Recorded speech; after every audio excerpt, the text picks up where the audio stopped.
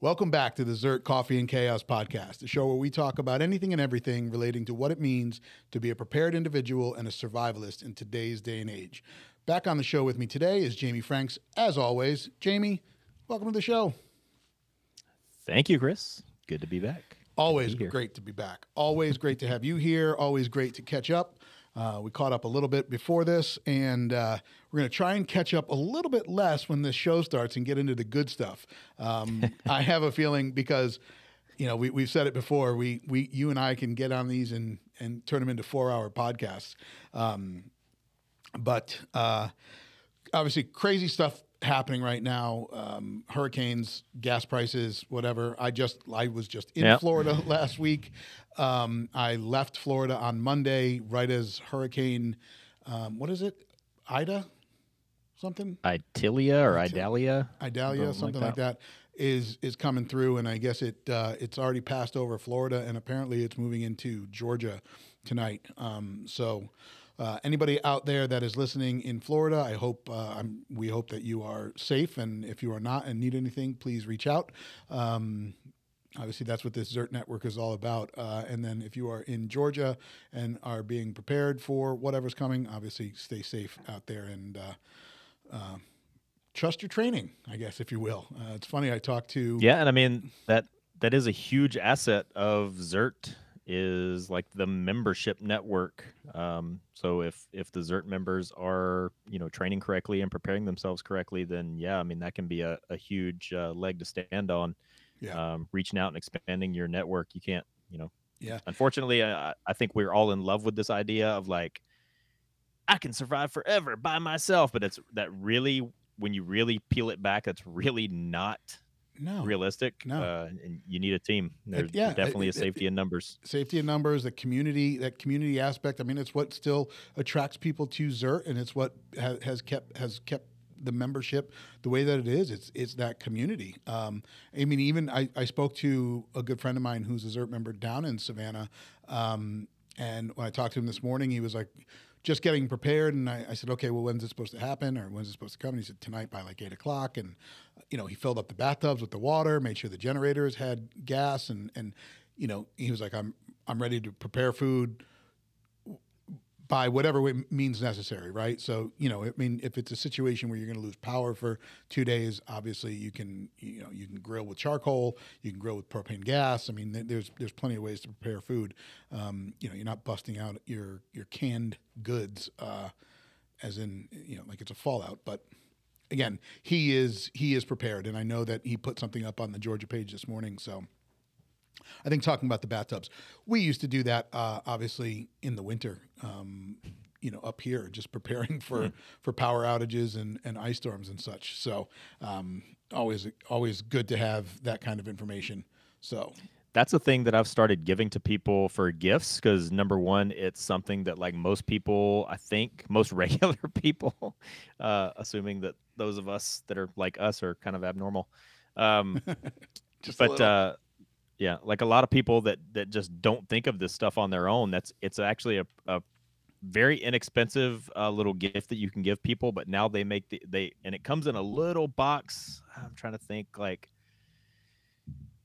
now sometimes you can get like cans of beer that are in a 4-pack, not a 6-pack, like the 4-pack. Yep. So it's in a box about that size, and it's this little like water bladder that you put in your bathtub. So like putting water into the bathtub itself is one thing, but this is a sealed plastic, like food grade bladder, that you open the box, roll it out in the bottom of the bathtub. And then like, it's kind of like a condom that goes over the spout for your bathtub, and you turn it on and it fills the bathtub, and it keeps all your water, clean and sealed. And so you won't have, soap scum and, right. Yeah. mildew and debris and right. Life hack: if you're preparing that, clean the tub first. Right. Yeah. Clean the tub first. Oh man. But anyway, so obviously we hope everybody is staying safe out there, and our friends over at DMO Knives listened to the podcast last week, and they were loving hearing about that their knives made it into the podcast. And we support some great people out there, and we want to make sure all of our friends are safe and whatnot. But we don't want to waste any time, and we want to get right back into where we left off last week. So if you haven't caught last week's episode, obviously go check it out or pick up where we are now. We were discussing Hollywood gun battles, and are they real? Are they viable? What can you learn from them? Last week we had picked out and talked about a couple of different movies and kind of what we liked and things that we thought were pretty accurate. And today we're going to go into depth a little bit more with those scenes, with those movies. Some are obviously entire movies, some are particular scenes from the movies, but kind of, our takeaways from that. And are they good training pieces, or are they good tactics, if you will? So I think we ended last week with The Way of the Gun. Yeah, we started kind of scratching the surface on The Way of the Gun, and then it may have been the afternoon we recorded the podcast last week that I went back and watched it again, because I haven't. I mean, I've seen the movie several times, but I probably haven't watched it in maybe 3 or 4 years. So I went back and freshened up on it a little bit, and there is a lot of good stuff. I think most of what we already said about The Way of the Gun is valid, but in watching it again with a fresh mind and an eye specifically towards that kind of stuff, unfortunately, I can't remember if we said that The Way of the Gun should or would fall into that gold standard category, but I'm going to retract that a little bit, because in the final scene, there is some goofy stuff that they do. Sure. Just one quick example is, Ryan Phillippe is, he's wounded in one of his arms, and he goes to do a mag change, and he pulls the empty magazine out of the gun with his teeth. That's not really a technique that I would recommend, but so there's a few little goofy things like that. Well, the scene where they were just unloading relentlessly on the column, the stone column where the guy's behind it, so where the guy I don't know if they did it as a joke or not, but where they cut to his face and he's kind of just like the bad guy in it. He's just like, oh, and then obviously when they the shooting stops, he steps out and they make the final shot there to kill him. But again, it's just they were working with not a huge resupply nearby, so why would they? Right. Well, this is one of the things that we talk about in the military, at least when we're doing these types of trainings, is like. And I think we've even touched on it in a couple of ways here, is that, no tactic is absolute. Like no rule or rule of thumb or best practice or technique is absolute. Like everything all the time is situational dependent. So we get locked into these methodologies that we do on a two-way range. Not a two-way range, on a two-dimensional range, meaning like a flat range, a gun range, a shooting range. And because this is the way we practice it, you kind of get like locked into that, like people call it like range theatrics and stuff. But when bullets are really flying in two directions, everything is situational dependent. And so when I'm training with a squad or a fire team, and we take contact, our immediate action is to overwhelm that threat with bullets. Well, that's great, because I've got 9 dudes and we all have 210 rounds of rifle ammunition on us. Right. So do that math real quick. And so, we can afford to spend the first 10 seconds of this contact, dumping rounds just in the direction of the enemy, and then start to make calls and maneuver. But when you're 2 guys against, I think it's like 7 in that fight. Well, so that's actually, I think it's 9 if you count the 2 guys at the beginning and then the reinforcements come in. Unless your entire belt from your belly button to your butt crack is just 1911 mag after 1911 mag after 1911 mag, like all the way around, you can't do what they did.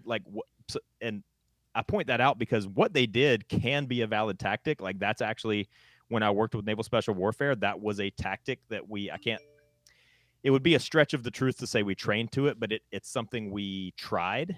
It's something we attempted, was if you had because in a little backstory, I think it was Ramadi, the SEAL teams came up against or maybe it was in Fallujah, or maybe it was both. But they would make entry into a house, and basic SWAT team tactics are you're making entry into a residential home where maybe there's some kind of hostage situation or some suspect barricaded. But once you breach the door, it's still just a residential home with lazy boys and couches and desks and a dining room table. But in Ramadi and Fallujah, they were making entry into these houses, and there were actually like prepared, like reinforced concrete machine gun bunkers that had been built into these houses. Right. So now your ordinary SWAT tactics don't work anymore, because you're facing down an enemy that's in a fortified position, Right. with a belt-fed machine gun. So one of the tactics we tried is and we tried it and we trained to it a little bit. I don't know if it's something that's trained to anymore. As far as I know, the days when we were trying it out, it was just to try it out to see if it worked, and it did. But kind of the guy behind the pillar, and they kept dumping rounds on him. That can be a valid tactic, and one of the ways that we tried it is if there's like a barricaded enemy at like the end of a hallway or around a corner that's inside of a prepared position, because like stairways come down and it like forms a triangle, and you could fortify that dead space underneath the stairway, Right. and turn that into like an improvised machine gun bunker. So if you were taking fire from a prepared fortified position, like at the end of a hallway or around a corner, you could get two guys like to kind of go high and shoot high, but continuously put a stream of rounds against that wall. Right. And you're not going to hit the enemy, but it's going to let him know that there's bullets. It's Sure. going to keep his head down. And you got to be with people that you trust. But a couple of guys would sneak under and get right up to the corner. Then the guys would stop shooting, and then we'd pop around the corner. And we actually found that to be a valid tactic. Sure. Again, if you're with highly trained people that you trust. And so like suppressing that target and keeping him behind that pillar would be a valid tactic if you had not unlimited ammo, but if you had, probably a lot more than those two guys would have had. Right. And just to go in the movie. Well, just to go back, you mentioned, and you're correct. I mean, Benicio del Toro's character was carrying a 1911. So you are capacity limited right off the bat. Like you said, even if he had magazines from his belly button to his back crack, what's that? Maybe 100 rounds, maybe. I mean, we're talking unless he had the 9-rounders, but I think that the point that you're making is 100% accurate. Like that is a viable tactic, but Hollywood seems to get it wrong sometimes with one guy and a pistol versus 12 guys and machine guns. That's not the case in the movie, but right. But that's kind of where I'm getting at is that could be a valid tactic. Because in the movie they show it in a way where like they were kind of doing a bait and switch, like they were shooting, pause, shooting, pause. Yep. And I think in the movie they were trying to like make him think they were out of ammo, and so they shoot, and then they take a little bit of a longer pause, and then he pops out, and then they get him. Yep. But to what end? Like, okay, you wasted 80 bullets in that process. But, Exactly. And then not knowing how many more targets there was, I'd have to go back and watch that scene and realize, okay, did they know that was the end of the threat and that's why? But do you ever know that? Do you ever train for the end of the threat? You shoot one guy once and he goes down, and is that threat eliminated, or do you verify? Right? I mean. So, but you're right. There was definitely some wonky things, I guess, if you will. Yeah, and I mean, like even the example I used, this is another example that makes me wonder, like where he did the mag change and pulls out his empty magazine with his teeth. Is that something that? Obviously, I'll go out on a limb and say that's probably not something that whatever the tactical advisor or firearms trainer would have recommended. But is that one of the times where the director just thinks that that's something that will look cool? Is this guy ripping an empty mag out with his teeth? Is that something that the actor just improv'd and chose to do on the spot? So that's that's not a one and done like deal killer for this movie, because there is a lot of other good stuff in this movie. So. And right around that same scene, that was Ryan Phillippe's character, but Benicio del Toro's character does a mag change where, and he's down one arm, where he does a mag change. Does he go between his legs while he's kneeling? I know he doesn't go behind the legs, but he does something where he basically he takes the firearm is magazine or grip up. And I think he goes between his legs, like it like pinches the gun in between his two legs, like not behind the knee. And then I think he stands up and moves it up to his armpit. Yes. I think. Yeah. I think you're right. But yeah, I mean, But and this movie came out 23 years ago now. It came out in the year 2000. And this came out pre 9/11. So the other thing that like I have to remember when I watch this is, having been in the military before 9/11, like all of our tactics that we trained on back then, all 100% of our CQB tactics at that time were all based on like urban police SWAT tactics. Okay. At that time, and then all of our like I don't know, what do you call it, like open area, combat tactics were all based on like the limited combat that we had in Desert Storm. And so basically a lot of our like open area combat tactics basically were still based on like modified Vietnam tactics at that point. So since the year 2000, like tons of things have changed, because having 20 consecutive years of sustained combat in two theaters, where we had mountain warfare, we had tons of like real world CQB, and street fighting, and kind of everything in between for like 20 straight years. Like all of our tactics are night and day different than what they were in the year 2000. So I mean, whatever, we talked about,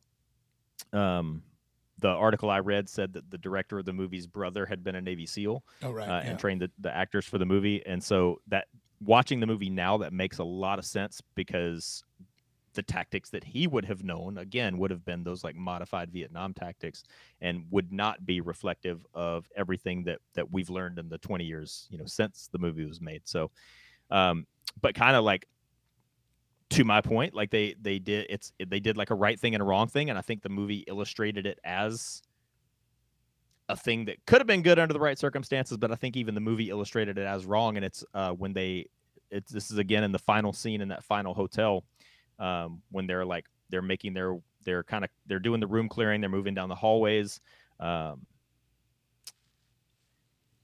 I disagree with the way they were moving down the hallways, but again, I think in the year 2000, that probably was the way they were doing it then. They were moving down the hallway on both sides of the hallway. I would not do it that way now, in that situation.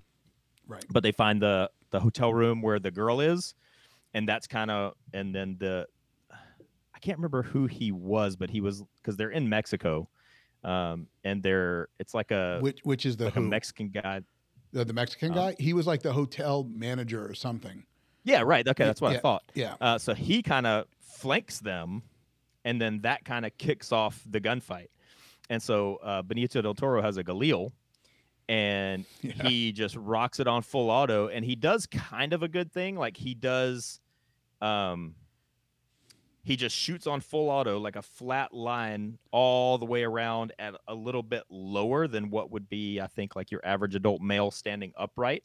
So a little bit lower than center. Yeah. Like all the way around the wall, which in number one, as long as you know that every single person in the hotel is a threat, right. Because at that point you're not really caring who you hit. Yeah. And then like shooting it at that level is good, because because most people are just gonna hunch down. They're not gonna get all the way down. They're just gonna hunch over. So that would be a good level to shoot at, to put people down. But in the first initial contact, he basically runs through all of his ammo for the rifle, and like. So right from the get-go, I think he runs through 3 magazines, and he does something that's really neat. And again, this is one of those things that could be debatable. Was the actor trained so well that he did this on his own, or was this a scripted movement? But at one point, he goes down, and he does exactly what I do, to be honest. He goes down and reaches for a rifle magazine, and he runs his hand down his body to his belt, and then he runs from his belt backwards Right. looking for another rifle magazine, realizes he doesn't have any more, ditches the rifle, goes to the pistol. So like Yeah. that's exactly what I would have done in that situation, except I would not have Didn't and ran through all my rifle ammo True. Yeah, and I think he that quick. actually went to his other pocket too because he was wearing a Yep, jacket. that's right. So he fully checked all of his I guess stowable locations on his body, Yeah, on his person and jacket. that's another thing that people think they're gonna do is like that. You have 4 magazines on you, and in the heat of a gunfight, you're gonna have the presence of mind to go, "This is magazine number 1. Now I have done my mag change, and I'm on number 2. Now I'm on number 3. Now I'm on number 4." I'm telling you, like that, all that goes completely out the window. So that's why it's important to build these condition responses. These people call it muscle memory, but that like I cycle through my magazines in a certain sequence every time, and it's for a reason that I talk about in my classes. But yeah, but that I thought that was really good because yeah, you're thank you for that additional little catch. He runs his hand down his body, goes to his belt, runs back, and then he checks his jacket pocket and then realizes that he's Winchester on his rifle ammo, and then goes to the pistol from now on. So that's kind of one good thing and one bad thing in one, but the way they illustrated it is that was kind of a dumb thing to do, to run through all your rifle ammo in the first 30 seconds of the gunfight, and now you've got to do the rest of your work with your handgun. So good luck. Yeah. Right. And I mean, it's funny because you just said it, like you have and it's good to have that muscle memory. And even last week, I was in that 2-day pistol class, and maybe twice in the day, and I was running a belt, and it was just pistol. So I brought just a pistol belt. So I had a regular battle belt with 3 pistol mag pouches on my left, and then obviously a dump pouch.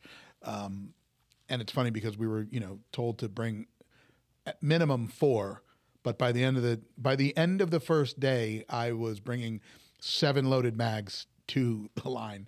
And we would just run through drills. But at least twice in those 2 days, when I got done with the drill, I went, and it was not my first magazine that I had reloaded. It was the middle one, because I did not run my hand down, run it back to that first magazine.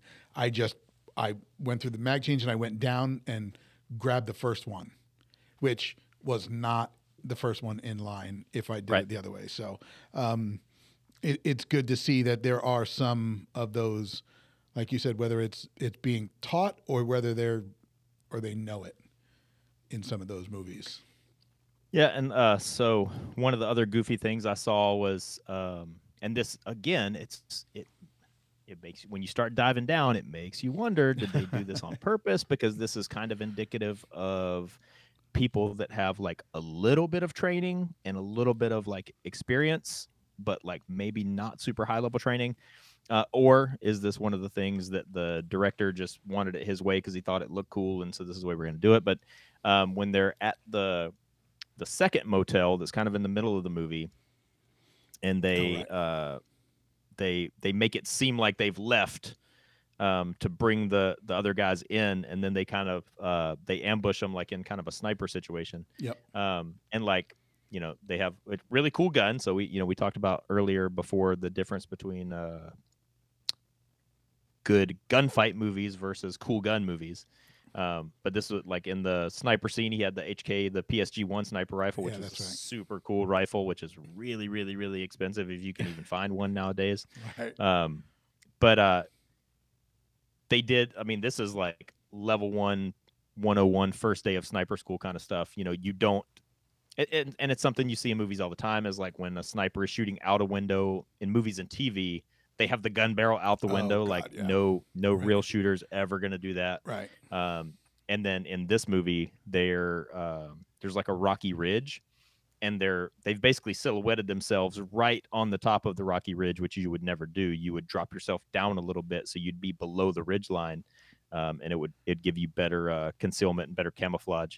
And his rifle kept making this like huge muzzle flash, which ideally you would not have. You would have a flash hider, not some sort of massive muzzle brake on there. But again, it's one of those things that looks cool in the movie, so is that why they did it? But. Yeah. But the takeaway from that is don't silhouette yourself on the top of a ridge line. Drop down below the ridge line a little bit, and put a flash hider on your gun. Or, you know what the best flash hider is?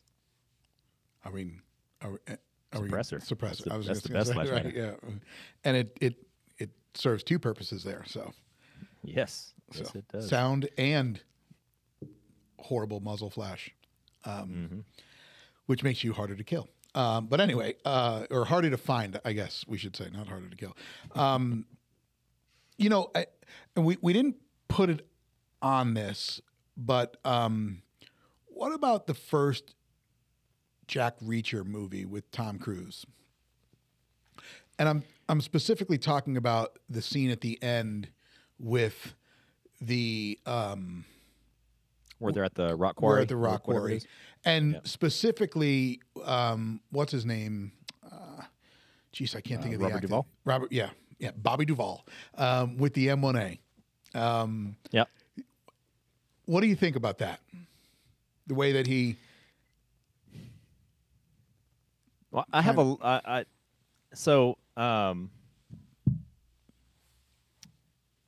I've watched that movie several times because I'm a big Jack Reacher fan. On one of my deployments, I figured out that I could go on Amazon and buy the paperback copies of the Jack Reacher books for literally 1 cent a piece. Okay. And so on one deployment, I think I read like 16 of the Jack Reacher books because they're really good. And I think in total, I think there's like close to 40. I believe so. Correct. I read the first 16, and I really enjoyed them. But to the movie, number one, a lot of people complained that they cast Tom Cruise as Jack Reacher because one of Jack Reacher's fundamental characteristics is that he's this big, imposing guy. But the actual author of the book said that he thought Tom Cruise's attitude and the way he played the character made up for the lack of physical size. And I actually agree with that. I think Tom Cruise really, really captured Jack Reacher's disposition and attitude really well. So I didn't really have that big of a problem with that. But fast forwarding to the gunfight at the end and Robert Duvall, kind of given the overwatch with the M14 or M1A, whatever you want to say. Yep. Nothing really stood out as all that ridiculous about that gunfight. And they did a fair job at kind of because Jack Reacher was mainly picking up discarded weapons from other people. Agreed. And so really you only, if you're picking up somebody's discarded weapon, all you're going to have is the magazine that's in it or the ammunition that's in it. And they did well with that. And then this is one of the things that they always made fun of in the Austin Powers movies. It's like, I'm the good guy and I've finally captured the bad guy, but now we're going to stand here and have an 11-minute discussion about why you're such a bad guy and how I got you. Right. Tom Cruise walks in, finds the bad guy and just shoots him in the head. And that's it. That. So I really appreciated that. But there's really nothing that stands out to me that was really all that ridiculous about that scene. As I remembered, it seemed pretty authentic. Yeah, not so much ridiculous. I just like the way that and again, whether it's something that they decided to put in or it was written that way or whatnot, but, Robert Duvall's character wasn't sitting there with his gun mounted and, waiting to take a shot. Like he was, it was dark and Jai Courtney's character was up under lights, and he was kind of waiting for the shot to be taken by them so he could get position on where they were, and then he would kind of take that shot. And again, whether that's accurate or not, again, I don't know. I don't know if anybody can even speak to that. I mean, I don't know if you wait until someone takes a shot at you if you're in low light conditions. It's a tactic, and again, like kind of going back to one of my other points, that was a tactic in Vietnam when they called it reconnaissance by fire. They would, when they couldn't see the Viet Cong, they would just fire in the direction that they thought the Viet Cong were, so that they would shoot back, and then you could see their muzzle flash, and then you actually knew where to shoot. Yeah. But most of the stuff in Jack Reacher, even like the sniper shot at the very beginning, and then Tom Cruise kind of breaks it down later, like how he knew the guy that they had framed for it. Like if this guy was a Marine Corps sniper, he would know that you would you should never take a shot, as it was set up. He's like, he wouldn't do it that way. He'd go up on the bridge with the sun Right. behind him, and Yeah. it would give him better egress routes, and like all that stuff was really good Yeah. and really well thought out. They even got into like the hand reloading of the ammunition. Yeah. The scene where Tom Cruise goes to the range and meets Robert Duvall.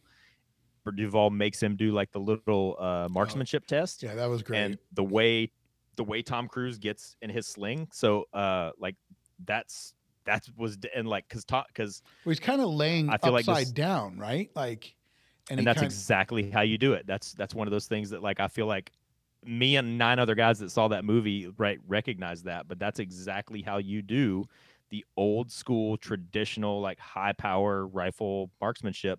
You lay on your back, you get in the sling, and then when you roll over on it, it gives you that last little bit of tension against the sling. That's right. So yeah, so they're that's a good pull. I don't know if you meant to talk about that on purpose, but that's another good movie that like.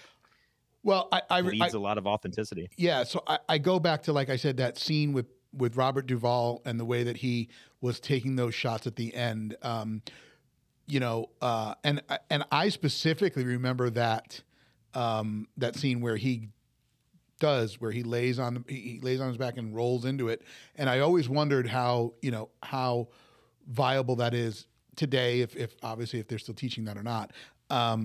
They're not. They're not. Okay. And when it comes to Jack Reacher, obviously the other thing that's at the end, and when he is, the one dude is killed and he's got to rescue the chick. And he has the AR, and he must have a magnified optic on it, because before he takes that one shot, he removes the optic and just goes to irons to take that one shot. And obviously in the doorway takes a shot, and then to the other side of the doorway to stay in the cover, and he Hollywood makes the shot. And just to poop on your point, just this little bit, like I don't think that was an AR. I think that was actually like the SIG 5.56. Okay, yeah. I mean, yeah. It was a. Sorry, I'm a gun nerd. No, it was a. I don't know if it was a semi-auto rifle or not, but it was a MSR, modern sporting rifle, with an optic on it, and it's an assault weapon. Yes, it was. Yes, it was an assault rifle. But he removes the optic and just goes to irons. And the only thing I can think of is it was a magnified optic, not just a standard red dot, which is why he did it. But not to get too far down the rabbit hole with Reacher, but did you watch the series? I did not, Okay. and not really. I've had a version of this discussion with so many people. I did not watch it on purpose. To like honestly, the Terminal List, I did try to watch that, and I lost interest so quickly, exactly for the reasons that we're talking about. I think a lot of the military authenticity and I think a lot of the tactical authenticity just wasn't there. It was a golden opportunity for them to like nail it, like what we talked about with Lone Survivor and Black Hawk Down and those, but. With the Terminal List, they got a lot of the props right. Like, he was wearing the correct watch for that character, and he had the correct type of guns and stuff for that character. But I watched like 2.5 episodes of Terminal List, and I was out. Jack Reacher, I actually did intend to watch, but it's like, I'm not a big TV guy just in general, but there's so much good content out. It's like every other day somebody's telling me, oh, you got to watch this show. Hey, have you seen this? You got to watch it. And like, I just don't have time to watch all of this stuff that people are recommending that I watch. Yeah, it's one of those things. I mean, when I watched Reacher, when the Amazon Reacher, obviously they picked the right guy. Alan Richardson is the book Reacher, the size and intimidating factor. And it was a really good episode, or I'm sorry, really good series. And then the second season is coming out. Kind of, you brought it up, and Terminal List was on my picks. There were things that obviously annoyed me about it. There was one scene where I don't remember what episode it is, but there was one scene where they were moving through a village trying to rescue a hostage, and it was Taylor Kitsch's character and Chris Pratt's character and one other guy, and and their tactics seemed sound, the way that they moved and communicated. But there were a lot of things in that movie or in that series that just kind of did annoy me. It was like, again, the one guy who could not be stopped by a large group of people at any moment. It's just like, I mean, Well, and so we're getting slightly off topic, but I'll try to make this quick. But shocker there. Yeah, right. I don't expect every movie that I watch to be 100% accurate, and I mean, just to put a fine point on that, I like the Fast and Furious movies. Those movies are completely ridiculous. They're launching Dodge Chargers into outer space and all this stuff. But the one thing I do expect is establish what world we're living in and let's stay there. And a couple of examples I always give of this is I liked Sons of Anarchy up to a point. Okay. Because up to a point, then they deviated from what world we're living in. It's like, right. And in one episode, we're having a full-on, full-out Battle of Mogadishu gunfight in the middle of Charming, right, against federal agents, and like no other cops ever show up. Nobody ever comes up asking questions. The National Guard never comes. Nothing. And then like 2 episodes later, somebody's sneaking around the side of the house, and they gently break this window. And 4 seconds later, the cops show up, and it's like, okay, which is it? Yeah. And then the other one is in the Punisher series, which I actually did enjoy the Punisher series on Netflix. Yep. But season 1, episode 1, he is in Laredo, Texas, up on this. Actually, now that I'm talking about it, I can't remember if he's back inside of a room or up on a roof. But he has this like ridiculously long sniper rifle, and it's like at this ridiculous cant, and he makes this ridiculous sniper shot from Laredo, Texas, across the border into Mexico, and takes out this Mexican like crime boss in one shot from like 2 miles away. Oh, okay, wow. Got it. So we've established that the Punisher is an amazing marksman. He's a badass. He's a sniper. He's a Marine. It's a comic book. He just made this 2 mile shot. Okay. Right. Then we fast forward 9 episodes, and he can't shoot a guy that's 30 yards away, like on an opposite rooftop. Like, so which is it? Like, let's establish what world we're living in and live there. Right. So yeah, I get that. No, I get it. I mean, some of these are a stretch. So the last week I brought up a movie to you that you hadn't seen. I don't know if you had a chance to watch that one scene. Did you check out Peppermint? I feel guilty about it, and I did not. You did not. That's okay. All right. And then obviously you saw Extraction 1 and 2. Yep. And now you and I had a conversation about Extraction, the first one, and just obviously for content of this, the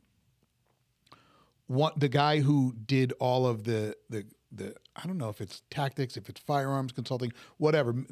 The person who did all of that, this is how you would do this is how you would clear this room, is Kyle's AI, Chili Palmer.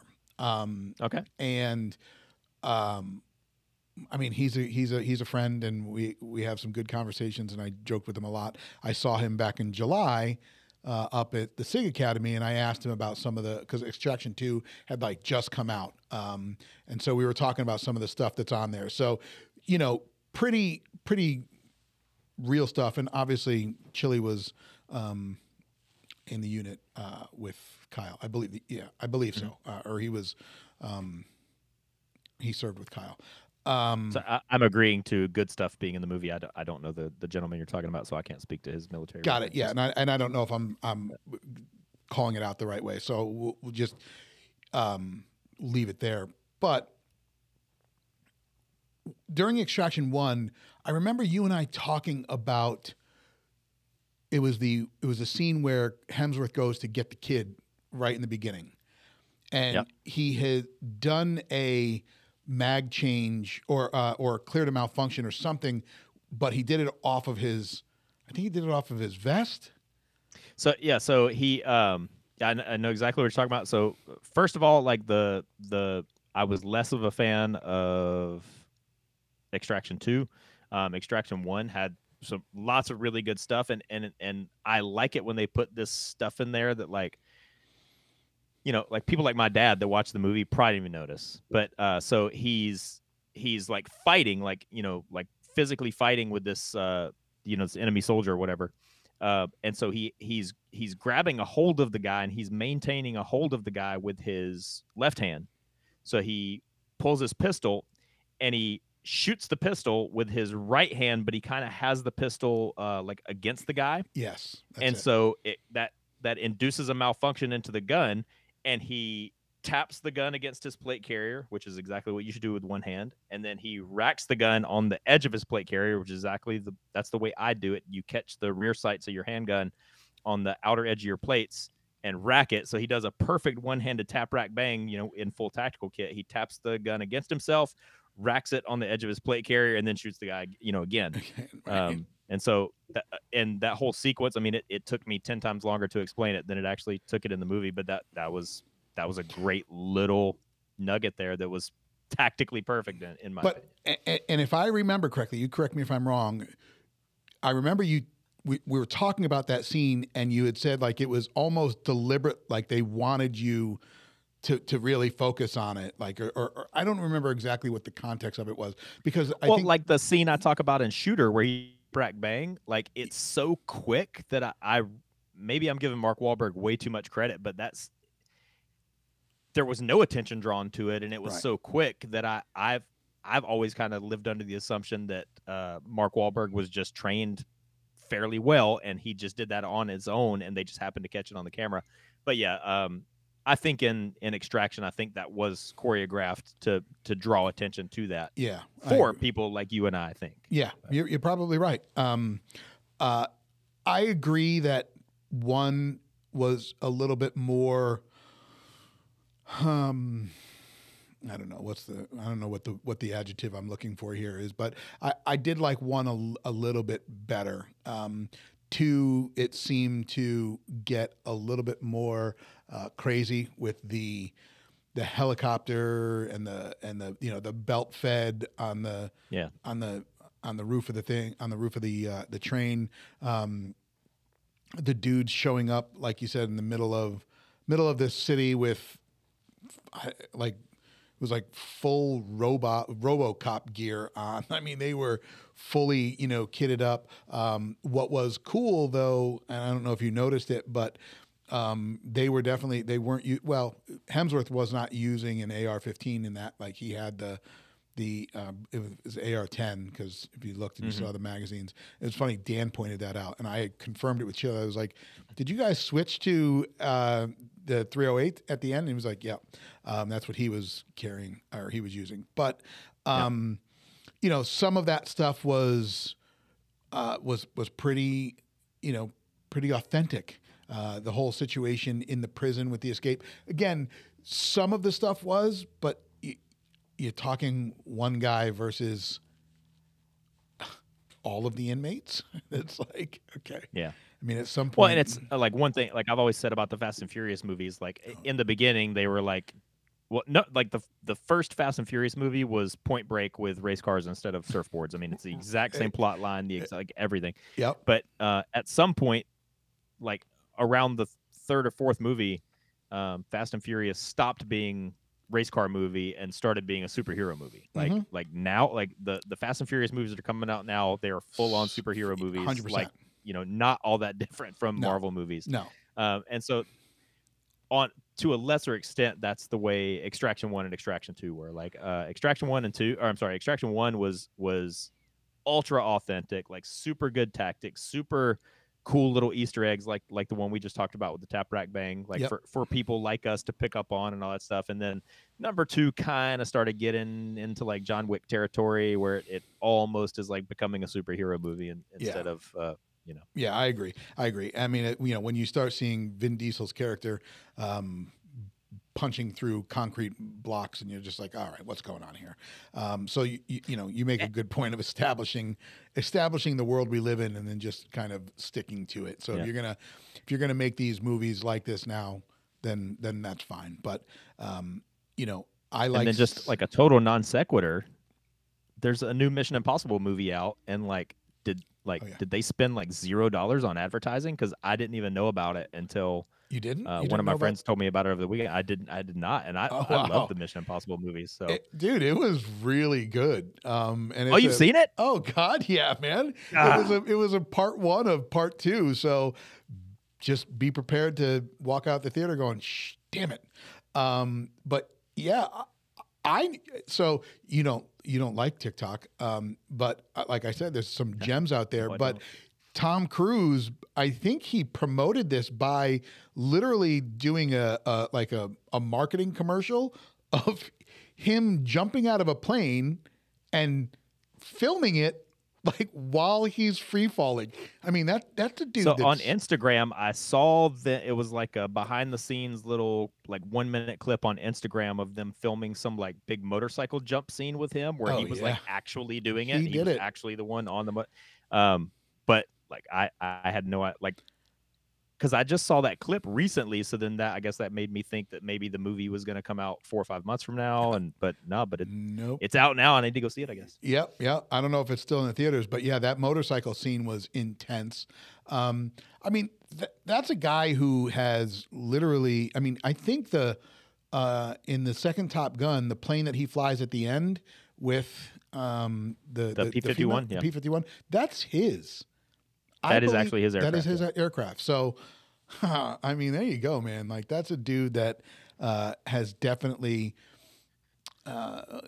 wrapped both hands around his skill set, his career, and I mean, Well, for all the crap and craziness you could say about Tom Cruise, I mean, number one, for right or wrong, better or worse, like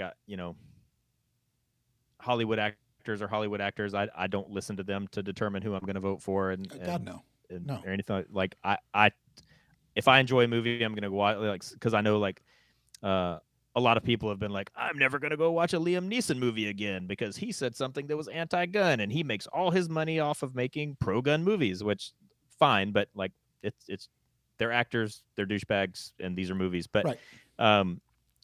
Tom Cruise has done that all the way through his career. I mean, like after Days of Thunder, like he actually started like racing cars for real, and after the first Top Gun movie, he became a pilot like for real, and you know, so he's done that many times throughout his career, like actually, you know, starting to do the things that he does on screen, which I think is cool. Yeah, I mean, at the end of the day, actors are actors, and they, that's all that they are. Like you just said, I don't stay in your lane and make entertainment for the rest of us. But they've got zero sense of reality when it comes to, $5.89 gas. Like it doesn't like those are things that don't matter to those people. So just shut up, make your movies, collect your awards, and thank whoever you need to when you collect your awards, and leave it at that. Ricky Gervais, I think, put it best in that. Remember when he was just ripping? Oh God, like he put it best. So, so with all that being said, with these movies, what we're talking about is kind of is picking apart the realistic pieces that is kind of rolled up in this entertainment. I think John Wick is a really good example of. This is a tough one, but no, I mean number one. So number one, just back to one of my first points, like John Wick, super cool from a gun movie standpoint, but almost everything, like you and I have talked about this offline before as well, like when they got to the point where his silk suit is somehow bulletproof and he uses it like a vampire cape and he can deflect bullets, like now we're getting a little bit ridiculous. But like other than that, like the tactics and techniques and movements and stuff that he does with the gun, they are like for the most part is all like actual valid tested and trained tactics. Okay. But no matter how good you are, no matter how awesome your guns are, and no matter how good your tactics and techniques are, you cannot go against 200 guys and win by yourself. You cannot do it. Exactly. So I want to step back to that. So John Wick 1 is where it kind of ended for me. Have I watched them all? Yes. Do I? Yes. Is it because I like movie popcorn more than the actual reality of that movie? Yes. The first one was I enjoyed watching it. Obviously, anybody that's listening to this can understand how that first one blew up. I mean, that's where you saw Keanu running a pistol and a rifle on a range in California, and everyone was. I mean, that went viral. Yep. And but his tactics or technique in that movie was based off of the was it central axis car? Center The access car. relock. That's it. Relock car. Now, do you teach that? I don't teach it. I have done it. I've had it taught to me and I've done it. But as somebody that's done it with a real gun with real bullets, you cannot do it for very long. It's because when you're shooting the gun tucked, because it's valid in application because you're centering the gun on your body. So it's basically as long as your grip and orientation on the gun is correct, it's kind of like wherever your nose points is where the gun is pointing. And so at a close range, 7 yards or in on a man-sized target, it's high probability that you're going to get a hit. But having your gun all the way like basically under your chin, and you're just giving yourself just enough room for the gun to cycle. So there's this little miniature explosion going off like right under your Right. what's sinus cavity, and like every time you shoot your gun, it's not like a full punch in the face, but like if I was just giving you like I'm in the Navy, sorry, like we do like the little sack tap thing, but it's like if I was like sack tapping you in the nose every time you pull the trigger on the gun, that's what it's like. And so Right. you can only do that for a short amount of time before it really it kind of starts to become painful. Yeah. And disorienting and all that. So Now, for those that aren't familiar with it, you can look that up. Here's the thing: it looks cool for Hollywood, but as Jamie just explained, it doesn't work that great. And if I remember correctly, you're also shooting with your left eye, right? You're using your left eye.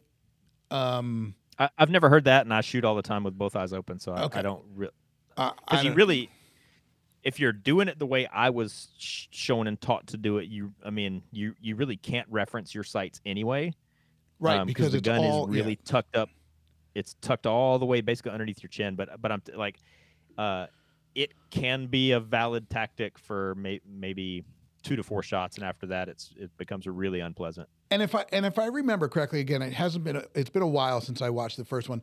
I think he does switch from traditional where he's fully punched out and then moving, and then he kind of pulls it in for those situations where it's within 7 yards or whatever. But I think you're right, but I think kind of to your point where you were kind of done with it after number 1. In number 2, he shoots center axis relock like it.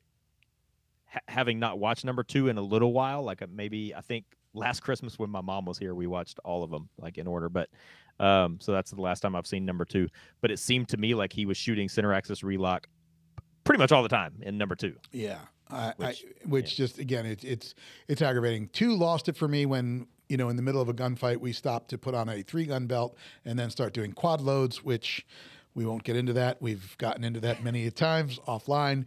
And then 3, you lost it for me when you had the typical horde of bad guys come in with motorcycle helmets that were now fully bulletproof, and and in order to combat that, you give him a MPX.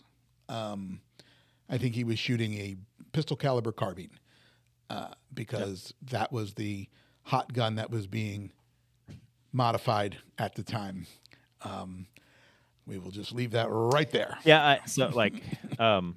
I really like, again, not to go too far, on this tangent, but I really didn't like number 3 at all. Like, I think because there's been 4 so far, and to my knowledge, they're not going to make a number 5 if you've seen the end of number 4, but they are making a spinoff series that centers on the hotel.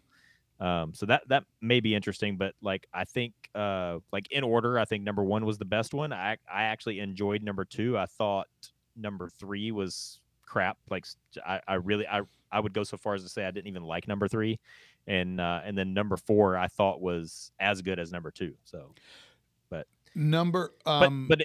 the only thing that I liked in number 3 was the and it was only for the highlight of the dog species at the time, but you can tell what was hot in the industry at that point.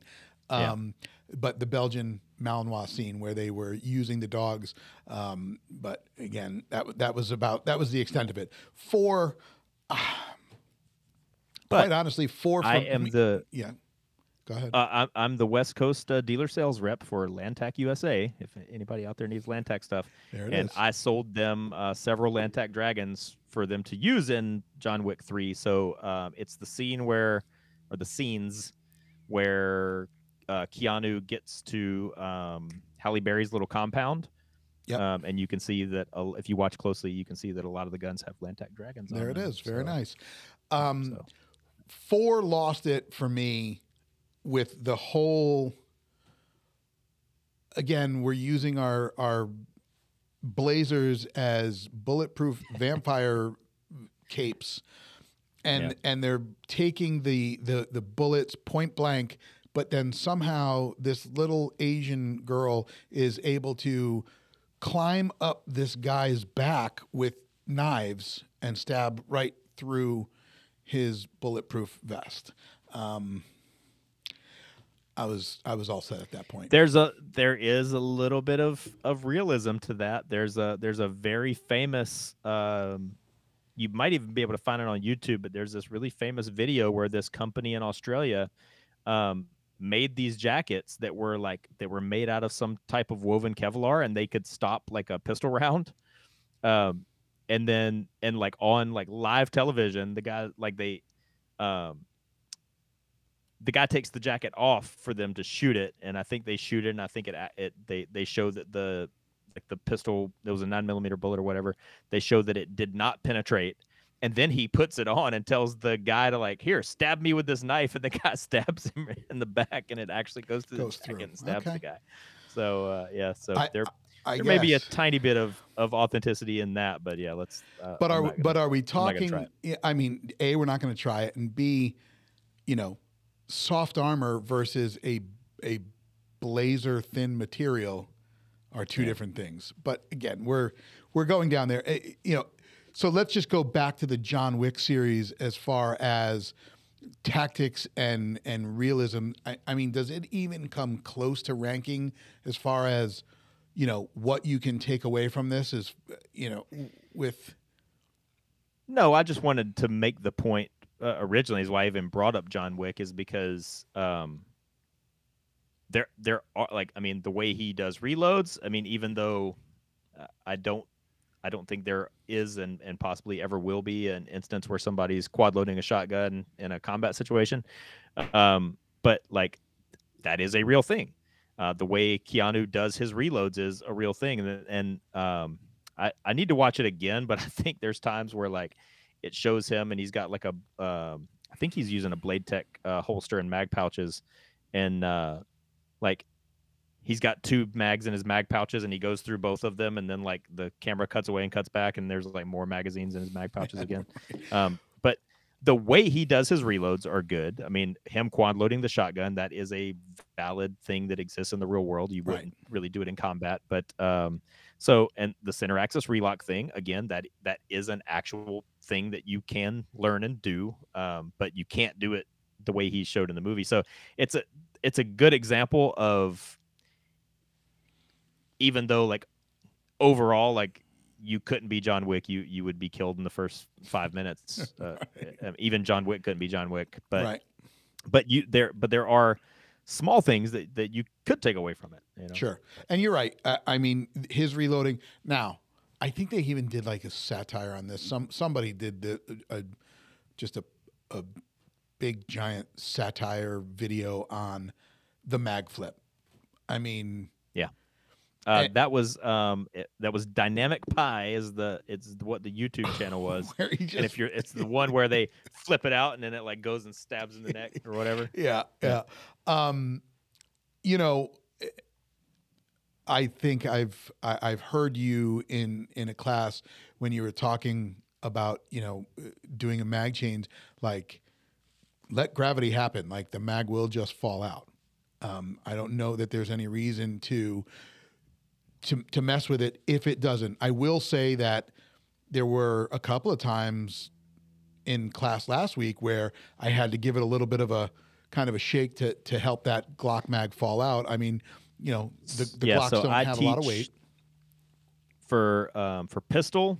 For pistol, it's a higher probability that the magazine is going to just fall out. But like the way I teach it is, um, what you should do is, regardless of whether the magazine falls out or not, you should already be reaching for your reload. And then if by the time you get to the gun with your fresh reload mag and the other magazine has not fallen free, then you can physically strip it and then very quickly insert your reload magazine, instead of realizing that your hand is halfway to your reload and then going, oh, this magazine didn't fall out, then reaching back to the gun, then reaching back to your belt, then coming back to the gun again. Got it. It's more economy of motion for you to just go ahead, whether the magazine falls free from the empty magazine falls free from the pistol or not. Go ahead and scoop up your reload magazine, and when you get to the gun, if the magazine is still there, strip it and insert your reload magazine. And if the magazine's gone, just go ahead and go for it.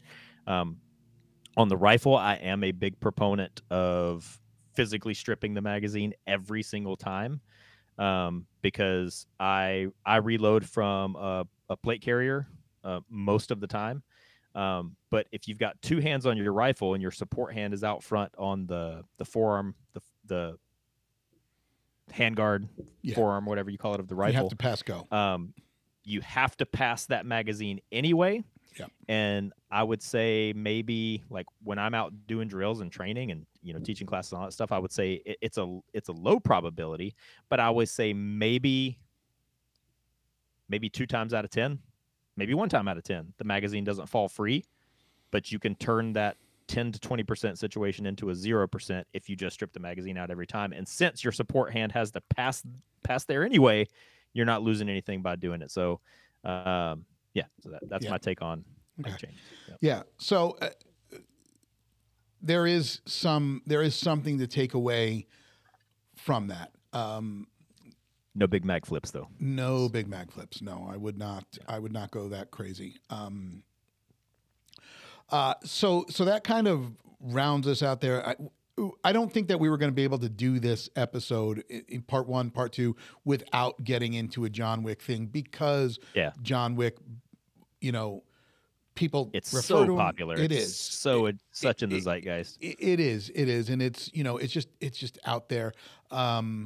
Obviously, there's a bunch of Hollywood actors that are getting trained in California by Taran, and you can't really take anything away from that. I mean, Taran can shoot. Yep. And even going back to it's funny, we were talking about shooting and marksmanship and everything last week in the class, and one of the things that Kyle brought up, and he speaks very, very highly of Rob Latham, and Rob Latham came to Bragg to teach. I just looked down at my phone as I got a vibration, and it is Kyle texting me about something, but it's weird if he's listening. He talked about Latham coming to Bragg to teach his guys how to shoot better. He talks about it all the time. And Rob was very good with saying, my job is only from when that gun comes out of the holster. That's it. That's the only thing I'm here to teach you. Anything leading up to that, tactics, movement, right, not mine. So Brian Nelson teaches the Marine Corps School of Infantry now. He doesn't teach the entire School of Infantry, but they've started incorporating kind of like, I've always referred to like competitive shooting. Like there's bullseye shooting, and there's action shooting, which action shooting is like USPSA or IPSC or whatever.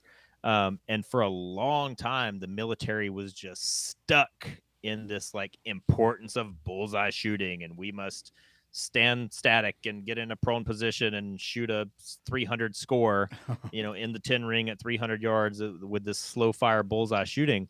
And again, that's a holdover from World War II. and kind of into Vietnam, and it was just like the military has just been stuck in that for 50 years, and finally has now started embracing IPSC style or USPSA style shooting, and like now Brian Nelson teaches that at the Marine Corps School of Infantry, and I think that's awesome. Yeah, it I, really is.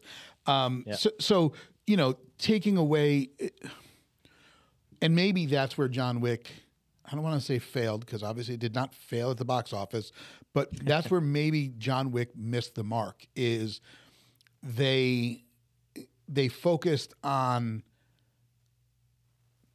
competition shooting. I don't, maybe this is not the right way, but there was not a lot of, I don't know if the tactics were there. So it wasn't, it wasn't Every so gunfight much for competition.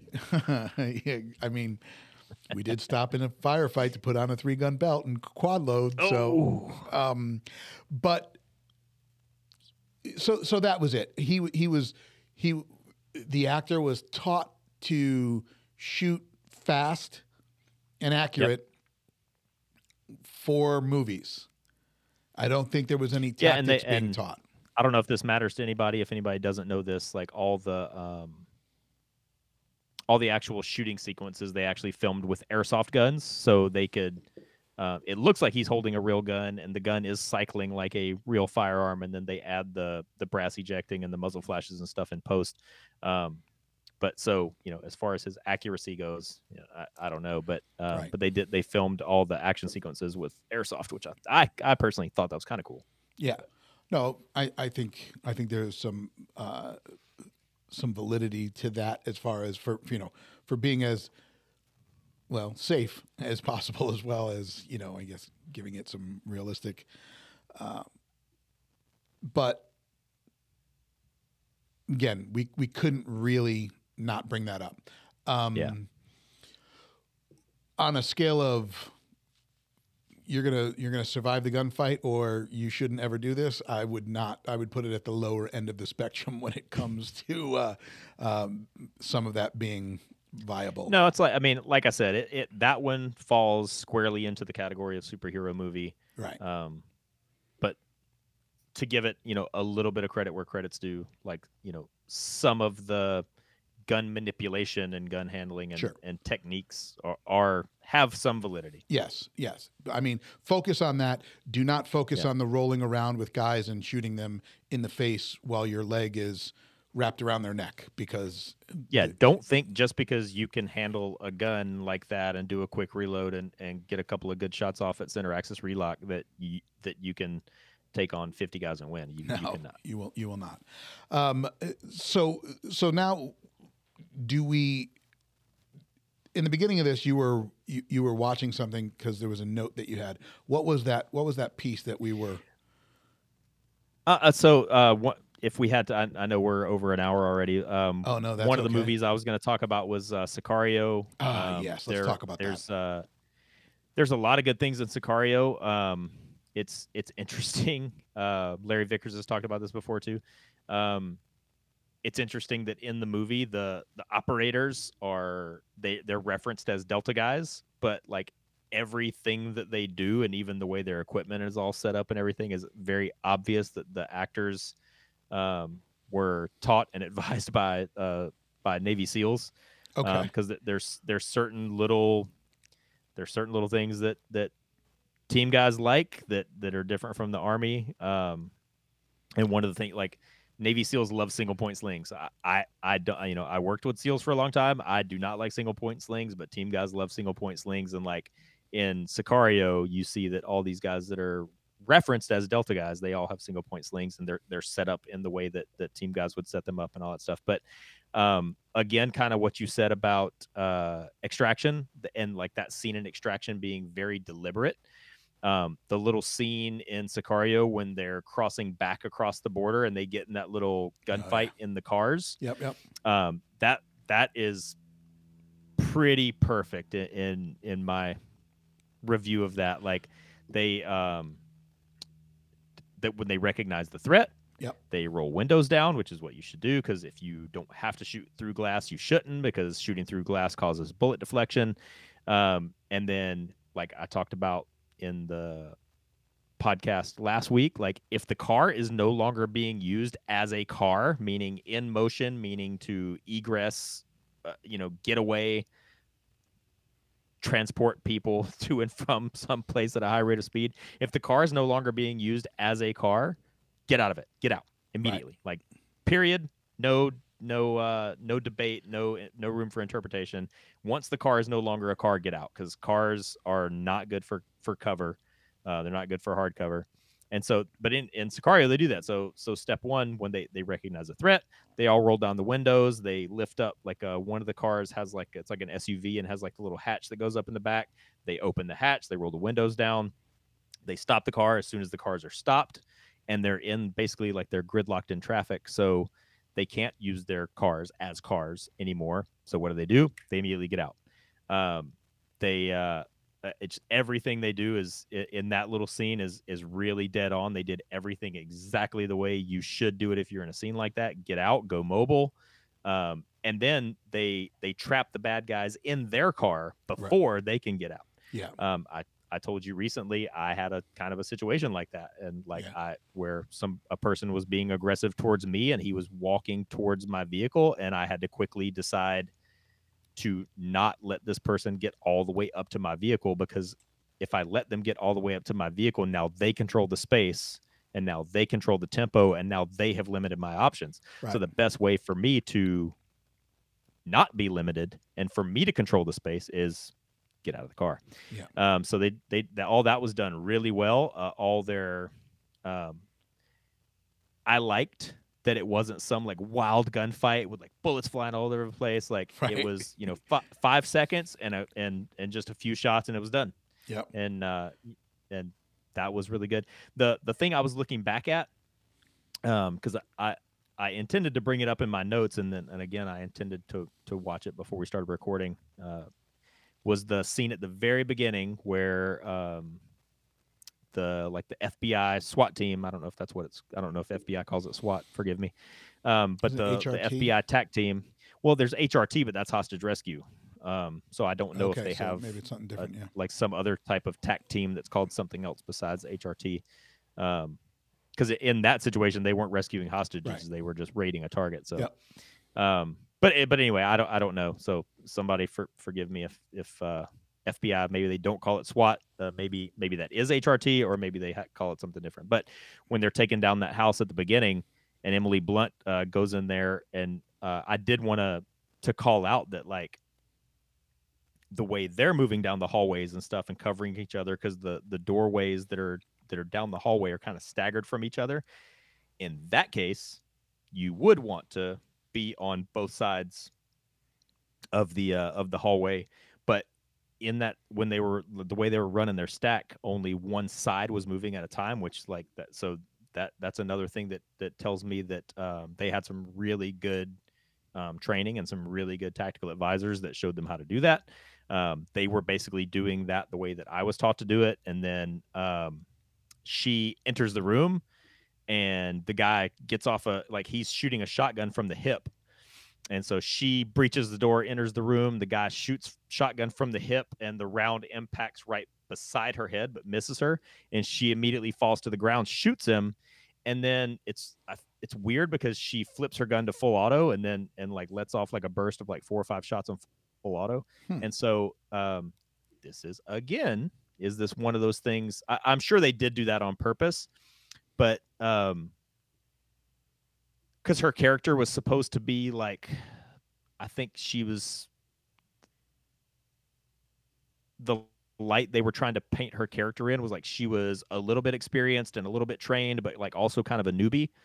And so the AR selector switch goes safe, semi, full.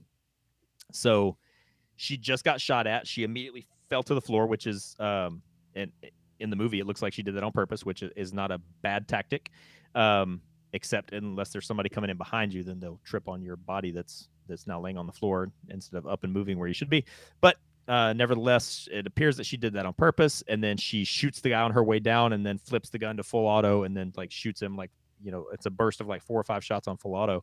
But a person like her that was a little bit trained, and I see this in the military all the time. You've had a little bit of training, but you're not really at a high level yet. You don't have a lot of experience yet. Um,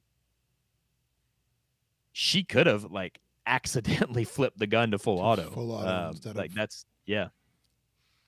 So I thought that was interesting, and if they did that on purpose, that's an interesting choice. But then, to me, as a person that's a firearm instructor and a person that's been in the military for a while, I also thought it was plausible that a real person that's the real version of her character, it's absolutely plausible that in that situation, this is the first time you've ever been in a gunfight. This is the first time you've ever shot somebody, and right. your adrenaline is just going through the roof.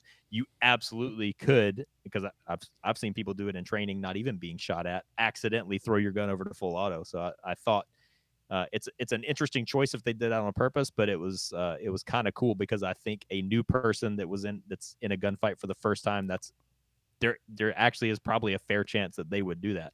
Gotcha. One of my friends that got out of the Navy and became a SWAT officer in Wisconsin. The Again, he was kind of a guy like me that had he had been to training upon training upon training upon training upon training, and just like he never got the chance to deploy and never got the chance to be in combat. So he had all this tons of high level training, but had never been in a gunfight before. And when when you're a police officer and you shoot somebody, it's standard procedure that they remove you from duty, they place Right. you on leave, they do an investigation, all that kind of stuff.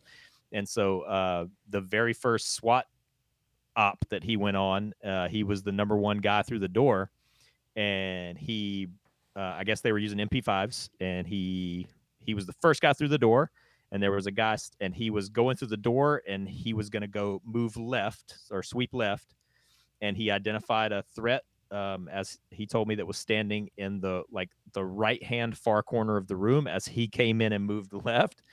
And so you know I was taught that you come in, you see you keep moving and you keep moving your sector. But if you identify a threat, you shoot him twice, and then you continue to move your sector, because the guy that's coming in behind you, he's also going to pick that up Right. and go. So anyway, when they did the investigation, they were like, why did you shoot this guy 9 times? And he's like, no, I came through the door and I saw him, and I engaged him twice and moved into my sector. And they're like, no, but you shot him 9 times. Why did you shoot him 9 times? And he's like, no, I didn't. And he did. And like when they went and pulled his magazine out, like there was like 11 shots missing out of his magazine. And he told me, he said, I had no idea that I had fired my gun 11 times. He's like, in my brain, I fired twice, but he really had shot 11 times. So.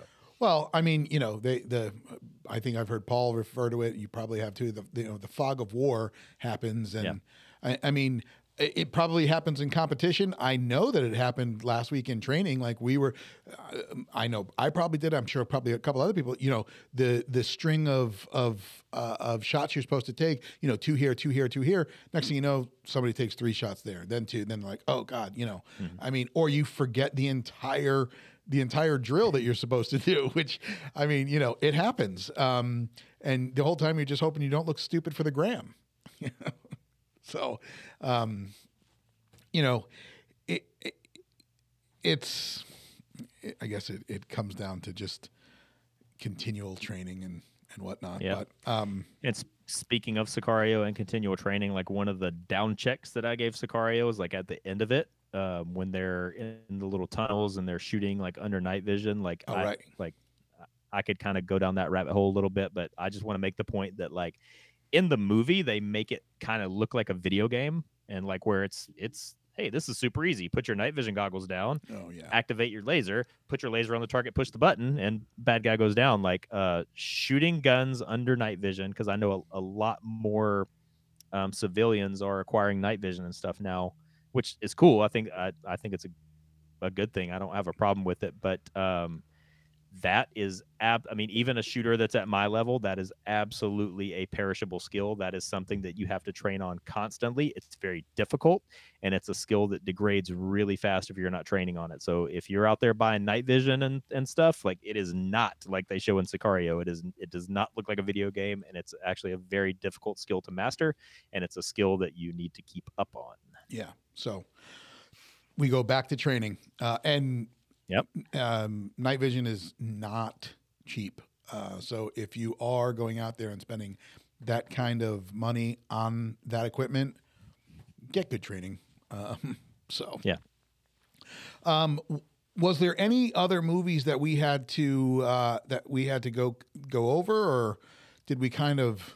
No, I wanted to clarify one thing that I said last week. Of course. I was talking about how awesome this movie was, because every single thing they did with a gun was right as far as I could tell, and it was a movie called Sinners and Saints. And then you texted me where you were like, "Hey, do you think this is a good movie?" And so let me clarify that right now. No, it's not really a good movie. Okay. The movie is on from 1 to 100. The movie's like a 62 maybe, but everything they do with a gun is correct. Okay. So no, I wanted to make sure people don't think I think that's a good movie. Yeah. It's not Braveheart, but everything they do with a gun in their hand is pretty spot on. Okay. And then, like, one of the other quick points that I was going to make about Extraction, and then I wrote down the same point for Blood Diamond as well, is it's one thing to make somebody look like, a badass like John Wick, and to make this one actor look like they know what they're doing, and to make this one actor look like they're a total ninja. But in Extraction, they also do a good job of, like, at one point he's fighting against kind of like basic level trained. I'm trying to figure out how to say it, like foot soldier kind of guys. Yeah. And they did a great job of showing, like, those guys were pretty authentic at that level. Like, if you're just a basic trained soldier, that's, like, contrary to popular belief, that's really not a high level of training. And in Blood Diamond, what's his name? His last name is Archer. I can't think of his first name in the movie. Leonardo DiCaprio, anyway. Okay. He's supposed to be like a former British SAS guy, I think. Yeah. And, like, the big famous gunfight at the end of that movie, he's going against these, like, conscript soldiers, which kind of like in Black Hawk Down it is also. Right. And you really get to see this contrast of professional soldier versus these conscript soldiers that don't really know what they're doing, and they have at best a base level of training, because they're doing the thing where they're just, like, holding the gun over their head and shooting and right. Doing things like that. Right. So those things are also pretty authentic, and I like Blood Diamond, and I like I think Extraction is a little bit more extreme. Like, you've got extreme badass on one side and extreme non-badasses on the other side, and Blood Diamond is a little bit closes that gap a little bit, where you see, like, guy who is professional soldier that actually has some, like, mid to high level training and proficiency, right? Like that, here we go again, training is a force multiplier against people that don't have it. And sure. I think Blood Diamond was really authentic in that, because they're doing all those things that that you see. I mean, you can look in the real world, look at videos of, I mean, you can find combat footage from Iraq where they were doing it. You can find footage from Benghazi where they were doing it. You can find footage of Mogadishu and Mogadishu is Somalia, where they're doing it. But, like, these, I don't, and again, I'm not sure I'm using the right term, but conscript soldiers, doing the thing where they're just like, and I think actually now, catch myself, I think you can even see it in Ukraine now, where they're doing the thing where you're just, like, holding your gun around the corner and just shooting, and you can't even see what you're shooting at, or holding it, you're down in a foxhole and you're just holding the gun over your head and firing. And if you're a professional shooter that's had some training, like, you as one man, kind of going back to the John Wick thing, like, probably one of you could take out 10 of those. Right. Yeah. If that's, Yeah. So that was the last couple of points that I had written down to make. Okay. Good deal. Professional soldier versus conscript soldiers, and I'm going to go find out what the generic Cobra soldier was and the generic GI Joe soldier was, and that's what we'll refer to those. Suck. Huh?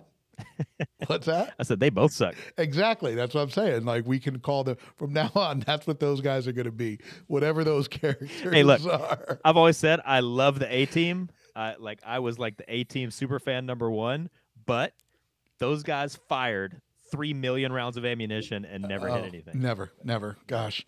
Like stormtroopers. That's what we'll call them. The stormtroopers of, there you go. Of Mogadishu.